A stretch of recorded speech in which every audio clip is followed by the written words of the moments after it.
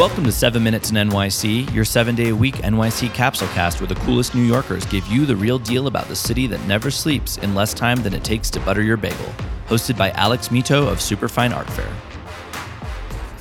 Good morning, everybody, and welcome to 7 Minutes in New York City. My name is Alex Mito, and I'm here today with none other than Nick Walker. Nick is a 10-year Broadway veteran who played Aaron Burr in Hamilton. He's currently starring in Ain't Too Proud, the Temptations musical. He's also a writer of screenplays, plays, everything else, and an NYU grad married for 5 years living here in New York City. Nick, it's a pleasure to have you here. Thank you for joining us. Pleasure to be here. Thank you for having me. It is my pleasure. So we have a little tradition on this show. We ask all of our guests, and the question is, what is your favorite corner in New York City and why? Oh, that's actually pretty easy. It's a tie. It's going to be a tie for me. Now, just to be clear, when you say New York City, are you talking New York City proper, or like Manhattan, or just New York all City, boroughs? all boroughs. Amazing. So, number one, Gantry Park in Long Island City, Gantry Park, and specifically the Queens Public Library. It is that view of the East River is unbeatable. Whenever I need to just like zone out, go read, go write, whatever, that's where I'm going. It's truly just such an amazing, amazing place. So it's that. I would also say Bopst Library down in my alma mater. And I'm a big library guy. So libraries get points, but Bopst Library, I literally, when they asked me to come back and teach over the pandemic, I was like, I will do this. Do I get access to Bopst Library again? And they were like, yes. And I was like, thank God. So yeah, those are the two. I'd say Queens Public and Bopst are my favorite two corners. I love it. I love that you invoked libraries because that's actually a first for the show. And I think that's really cool. Yeah, no, you wouldn't believe it, but it's a first. But I love the idea. And I also like, was it Gantry Park? It's in Long Island City, correct? Yeah. It's right where the Pepsi Cola sign is. Yep. Yeah. So guys, if you can't find it, just look for that giant Pepsi Cola sign that you see from the FDR and you'll find it. So it's a beautiful spot to see the city from. I love it. Thank you, Nick. So Nick, tell us, what was it like working on Hamilton in such a pivotal role and working with Lin-Manuel and just the whole process? Tell me what that was like for you. What did it feel like? You know, it's pretty incredible. I think when you have a show, so I came into the show right after the Tony Awards. And so it was this kind of transitional time where, Lin was about to leave, Leslie was about to leave, others were staying a little longer.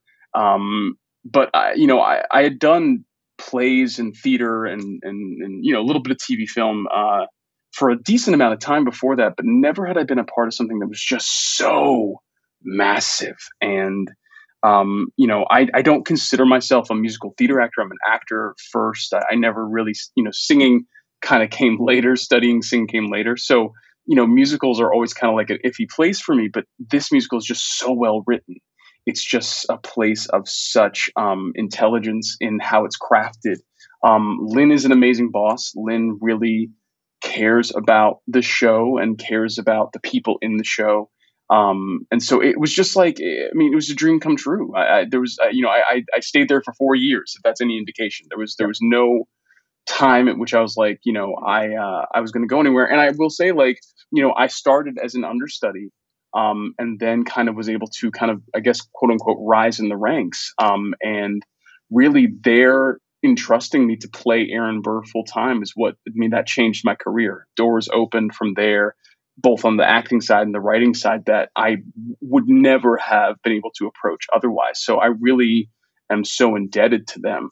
And fans are, the fans, I think I'd say the third and final thing about it. The fan base for that show is just so, passionate, and they take care of you. These fans, when I first got this show, they sent me, I'm a huge cereal nerd. They sent me boxes upon box of cereal. In fact, somebody painted, I just got this, somebody made this painting for me. So do you mean like it's just like this stuff that's just really beautiful. And I appreciate that you never feel alone. You never feel like these people, the fans of that show have your back. So I just really appreciate that stuff.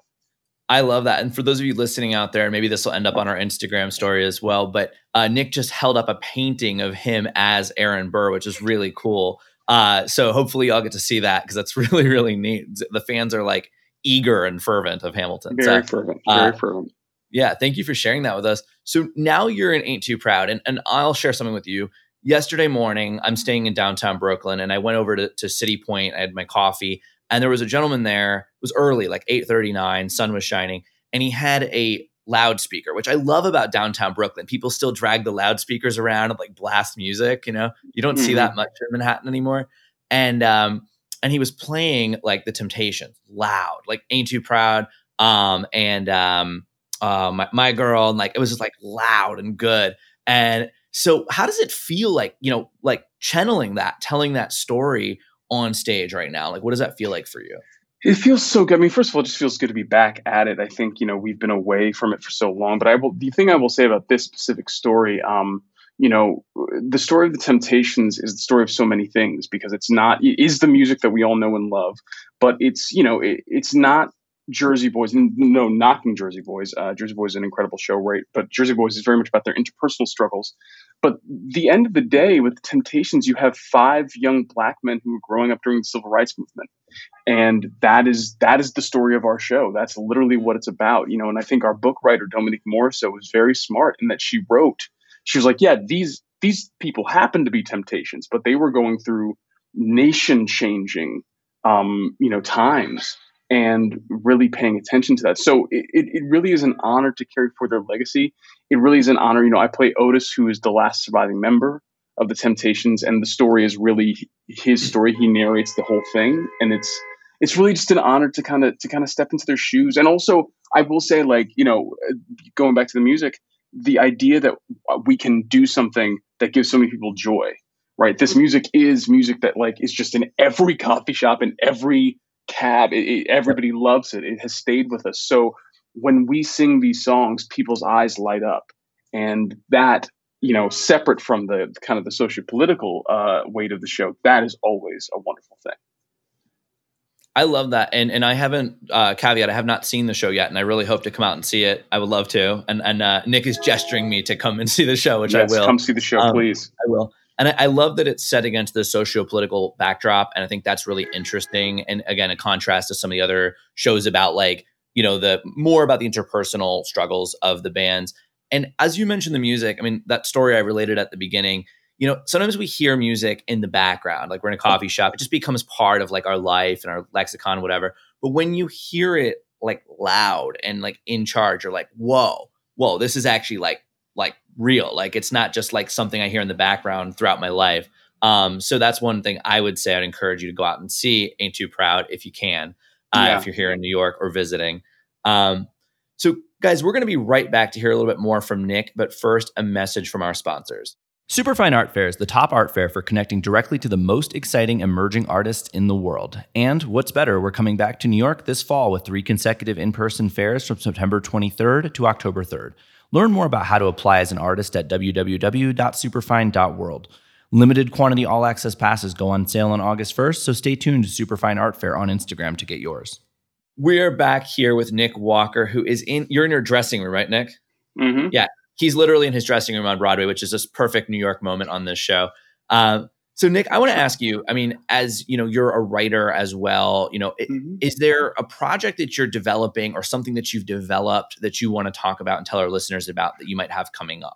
Yeah, I've been very fortunate. It's like I said, especially post Hamilton, doors open, and that was something that's really cool. So what I will say is it's things that I can't necessarily give too much detail about yet, but I will tell you that me and another writing partner, Alex Brightman, have been talking to Warner Brothers about some really cool stuff. And then I also have two horror features that I was able to complete over the pandemic that we're shopping around right now. And then me and my other buddy, Jonathan Braylock, if you know the show Astronomy Club on Netflix, we have partnered together on a Western. So wow. It's just a bunch of really kind of cool things that are just, floating in the ether. And I'm very excited to see what happens with them. Yeah. I love that. And I will keep tabs on you as well because I want to see what happens. And I love that you're not tied into a genre because you've got horror, you've got Western, you've got everything kind of going at once. I think that's really cool. If I had a genre, I would say that it is genre. I will tell you that most of the stuff I write tends to be on the grittier side. I just love dirty character. I love characters who who who you'd be a little afraid to get a beer with. I'm just a huge fan of that. And I love kind of if there's one kind of, I think, overarching theme to my writing, it's taking people who shouldn't be in a room together and putting them in a room together and shaking that room up really hard and seeing what happens. And that's just kind of anywhere that I go. But I've really been, again, very fortunate. Like I've been telling stories since I was a kid, and to be able to potentially open up that door of my career is really really a blessing. So I'm very thankful. Well, we can't wait to keep up with you. Nick, what is the best way for our listeners to keep up with what you're doing on Instagram, websites, things like that? Yeah. I'm big. I'm cutting down my. Well, no, I won't say I'm cutting down my time, because I've just segmented my time. I give myself 30 minutes in the morning on Instagram and Twitter, but I'm very active in those 30 minutes. So Instagram and Twitter at Nicky Walks. That's NIKKYWALKS. Hit me up. Whatever. I'm always down to like conversate about story structure and nerdy things and anything. So I'm always there. Love it. Guys, this has been 7 Minutes in New York City with Nick Walker. Nick, it has been such a pleasure having you with us today. Thank you for joining us. Thank you for having me.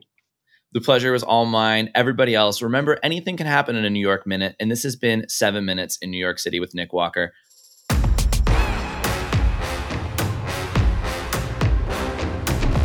We've also enjoyed being here with you today. Listen in every day, 7 days a week, for more of our conversations with the movers, shakers, and culture makers of the city that never sleeps. Follow us on Instagram at 7 Minutes in NYC, and be sure to post or story anytime you're listening. You can find us online at 7minutesin.nyc or 7minutesinnyc.com. We highly encourage you to get on our mailing list for all kinds of fun New York offers. We also send out the weekly schedule of guests every Sunday, so that can help as well. If you're enjoying the show, we'd also appreciate it if you could leave us a review on Apple Podcasts or on your preferred listening platform. That helps other listeners just like you find 7 Minutes in NYC and enjoy our guests' amazing stories. Until next time, New Yorkers and Globetrotters, get out there and make today count.